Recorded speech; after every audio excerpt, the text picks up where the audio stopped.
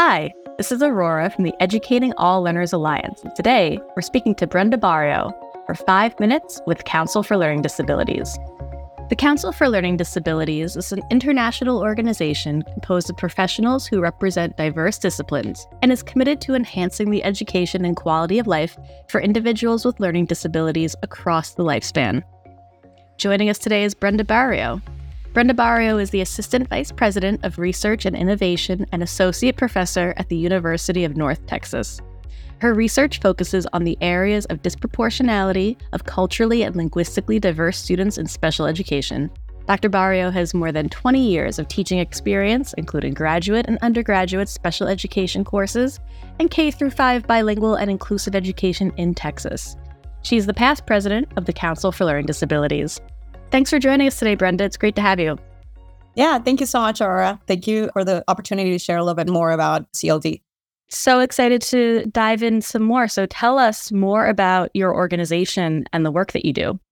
Yeah, absolutely. So the Council for Learning Disabilities is a national or also an international known organization that really focuses on the evidence-based practices of research and bridging it into practice. So what are some of the things that in education we can really support individuals with learning disabilities, not only educationally, but also outside in their everyday life? And so we really try to focus on that professional development, not only for faculty and graduate students in higher education, but also for practitioners in K-12 or other organizations. You've been involved with this work for a while. What are some important lessons that you've learned along the way or big takeaways that you'd like to share with our listeners? Yeah, I think one of the biggest lessons is the fact that we have so much great research out there that can be really translated into practice. A lot of the work that I do, for example, personally, is trying to do as much research as possible, see what the best practices are, see what works, but also a way to transfer it to practitioners. So to K-12 educators, how are they able to take this research and put it into practice? So, students in the everyday classroom are able to not only obtain these types of practices and interventions, but really be successful in not only accessing education, but also be able to support it the way that they need to be supported.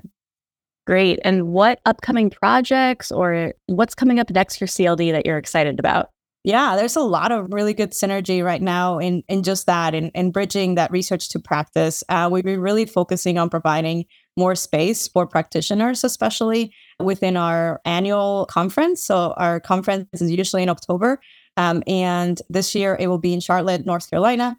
We're very excited because one of the strands is specific to focusing on that research to practice bridge. How do we make sure that we bring in more educators from the K-12, administrators, even other service providers that are not specifically focusing on being in the classroom, but we know that they're working with students with learning disabilities or other students with disabilities, that I think a lot of what our math or reading interventions are culturally responsive practices that, we share with practitioners can be something that they take away. I think in general, our organization is always looking for innovative ways to not only share more about the research that's happening across the country, but also internationally too. So there are many different outlets for us to share the work, but also to learn from one another, which I think is very important. Oh, I love that. To wrap us up, how can folks get involved or stay informed with the work at CLD? Yeah, absolutely. So there's many different ways. One, to just go to our website, councilforlearningdisabilities.org, and that's with some dashes in between each word. You can just Google it. It's easy. We have local and state chapters all across the United States, but our national organization is always looking for folks to get involved, whether that is on one of our committees, whether that is in our leadership. We have a leadership academy that's very popular as well. Sending an email or just attending one of our conferences is always a fun way to network as well. Well, that's great. Well, that's it for us today. Thank you so much to Brenda Barrio. Thanks for joining us today. It was great to have you. Yeah, thank you so much. I really appreciate the ask. And to learn more, check out their website at council-for-learning-disabilities.org. I'm Aurora from ELA, and this was 5 Minutes with Council for Learning Disabilities.